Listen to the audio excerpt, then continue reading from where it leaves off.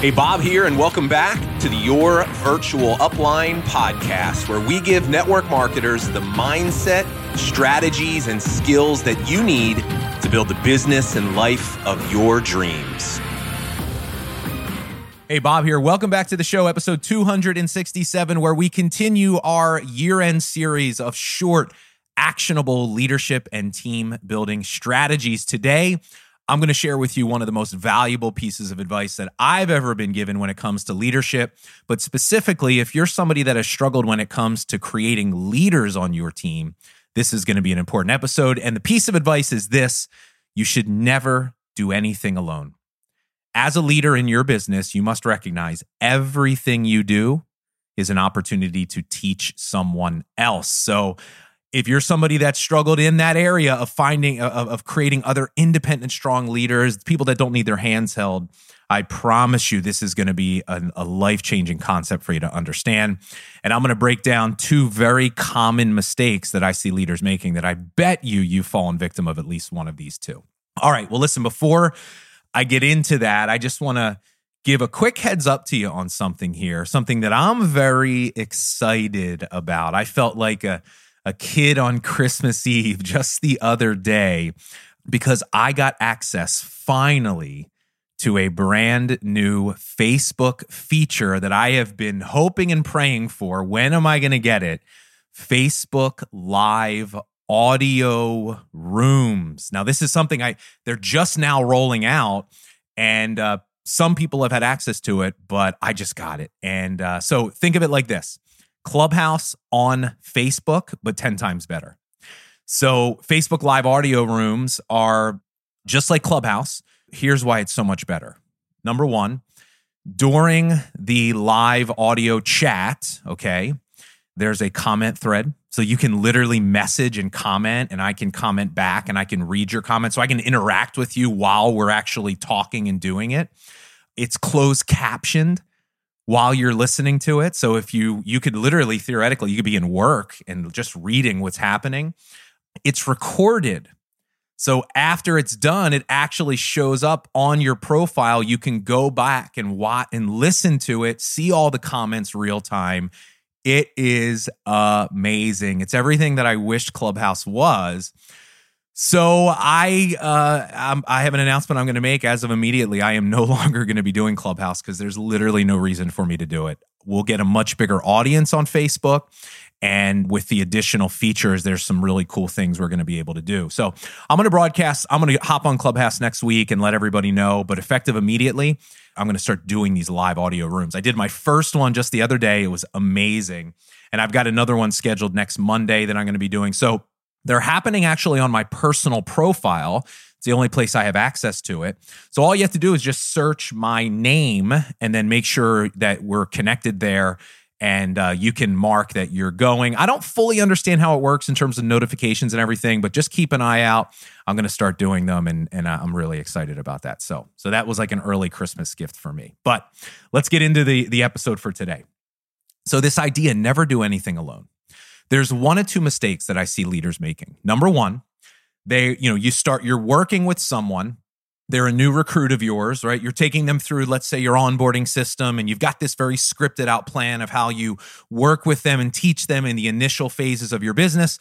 But then at some point, the problem that people run into is they don't really have a system for like what happens. How do you work with people outside of just the initial first month or two of their business? And what winds up happening is I see leaders, they hand the baton off too early. So like you wind up doing things for people up until a certain point where you just feel like I shouldn't have to do it for you anymore. And then you just say, well, now it's your turn to do it. But there's a problem with that.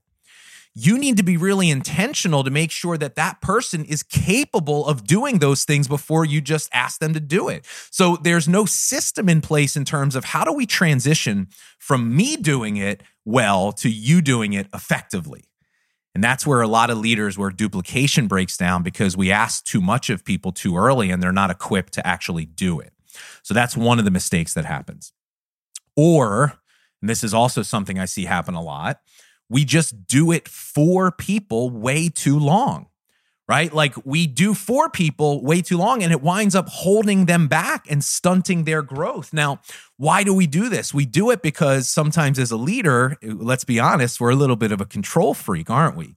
Like we just like things done a certain way, and we know if we do it, it'll get done right. We know if we do it, it'll happen quicker, right? Like we just have this very high standard of how we want things done that is really unrealistic for most people. But because we want to be in control, we wind up doing things for people way too long. Look, I got news for you. If you're really leading people effectively and you have the right person you're working with, they should be in some capacity doing things on their own in terms of presentations and trainings and stuff like that. They should be doing that within 90 days of joining their business. I've had people in my team, like A players, real go-getters that started off fast. I had them doing those things within 30 days of their business starting. And the mistake that I see is leaders they hold on too long and they hold people back. Look, your job as a leader, you have to learn how to use your influence to push people to do these things before they even feel ready, because they're never going to grow until they start doing these things. You have to let go of everything needing to be perfect or to your standard, and you have to allow people and give them the space to do things and fail. You have to be okay with things not being as good as how you can do it. Look, the reality is this: most people will never be you. But they don't have to be you. You only have to have someone, for most of you, you only have to have somebody that's like 75% as good as you, and that's going to be enough. They just need to be effective. And effective means that they can do it and produce the desired result. They can do an onboarding meeting and get somebody started successfully. They can do a presentation and get somebody to sign up. They can do a training in the group and actually motivate people to take action. See, you have to let go and create a space for people to rise up. Some of you are strangling your business. Now you're doing it out of fear, right? Because it's like, I just have to keep this thing in motion. But I'm telling you, all that does is wind up burning you out. It's exhausting to have to do for everyone, and you don't have to. So if you implement this strategy, never do anything alone, it solves both of those problems. Here's essentially the way it works. You identify someone on your team that you think has the potential for leadership.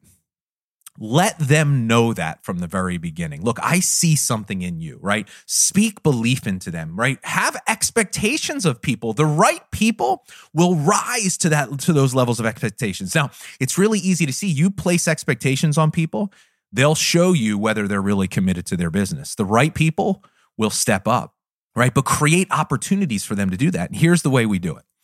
There's basically 3 simple phases. I do, you watch, you do, I watch, you do, I hold you accountable.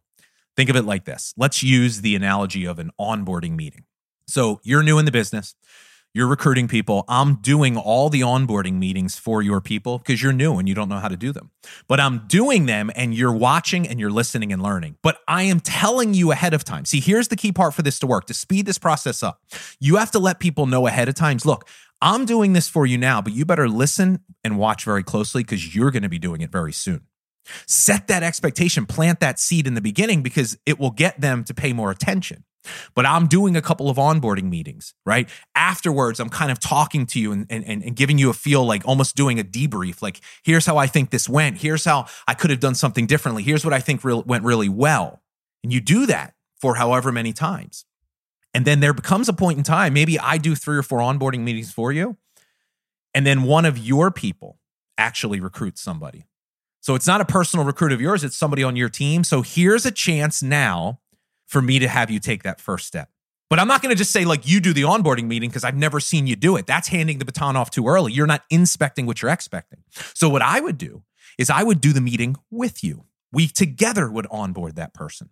Right now, that sponsor who signed them up, they'd be watching, listening, and learning, but we would split it up. I'd say, look, I'm going to tell that new person that signed up, we're doing this together because we're using this as a training opportunity. And the beauty of our business is we have support and we have people that are going to be here to help you. But I would have you do a small part of the meeting and then I would finish it up, right? Just give you a little bite-sized thing. Something that I know even if you screwed up, it wouldn't be a big deal. But I allow you to take a step and start to gain some confidence. And then afterwards, I give you some feedback. And then maybe the next time I have you do more of it. And then eventually what happens is you do an entire one, and I give you feedback and coaching. But I'm doing this. I might do that for 3 or 4 times before I start to see that you're really comfortable. And then I see, wow, they can onboard somebody and they can get started and they can actually get a result. And then at that point, now I'm ready to say, okay, your turn to go. Let's say it could be something like a phone call, a Zoom presentation, following up with a prospect, a prospecting message thread. You're messaging with a prospect and you have a really good conversation thread that you're like, oh my God, this would be such a great teaching opportunity. This is like what I want people to do more of. And you screenshot it, blur out the name of the other person, and you bring it to the people that you're working with and you say, look, I want to show you this and I want to teach you this is the right way to do it. Everything you do is an opportunity to teach someone else. If you do something alone in your business, it's a missed opportunity. Now, here's the challenge with this, though. This requires you to slow down. And I know so many of you have a hard time with this because you just want to go. And the high performer in you, or the person that just feels like I'm in a rush to get there, that's one of the things that's keeping you stuck. See, leaders have to learn how to slow down. And you have to learn how to be more intentional and include other people. Sometimes you got to take a step backwards in order to take 2 giant steps forward in the right direction. But if you become more intentional about the handful of people on your team that you should be investing in, and you start doing more of these things, including them in what you do, just very simply, just ask yourself this over the next 7 to 10 days. And what I am about to do, is there somebody that I could include in this? Or is there somebody that after the fact I could share this with as an opportunity to teach them? And watch what happens. People will step up. They appreciate the fact that you see something in them, that you're willing to take the time to invest in them. It starts to get them to believe more in themselves. But that's one of the most valuable tips I've ever been given. Never do anything alone. So hope you got some value out of that. Hope you do something with it. It completely changed my business, and hope you continue to tune in here for these short little strategies. I'll have a couple of more for you before the year is over. And hey, look, just a reminder, if you haven't registered yet, depending on when you're listening to this, we're doing a free masterclass next Tuesday, December 14th, on my 5 steps to rank up in 30 days.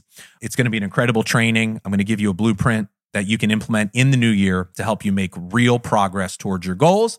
To register, all you got to do is go to yourvirtualupline.com/best year ever. We'll put that link in the show notes.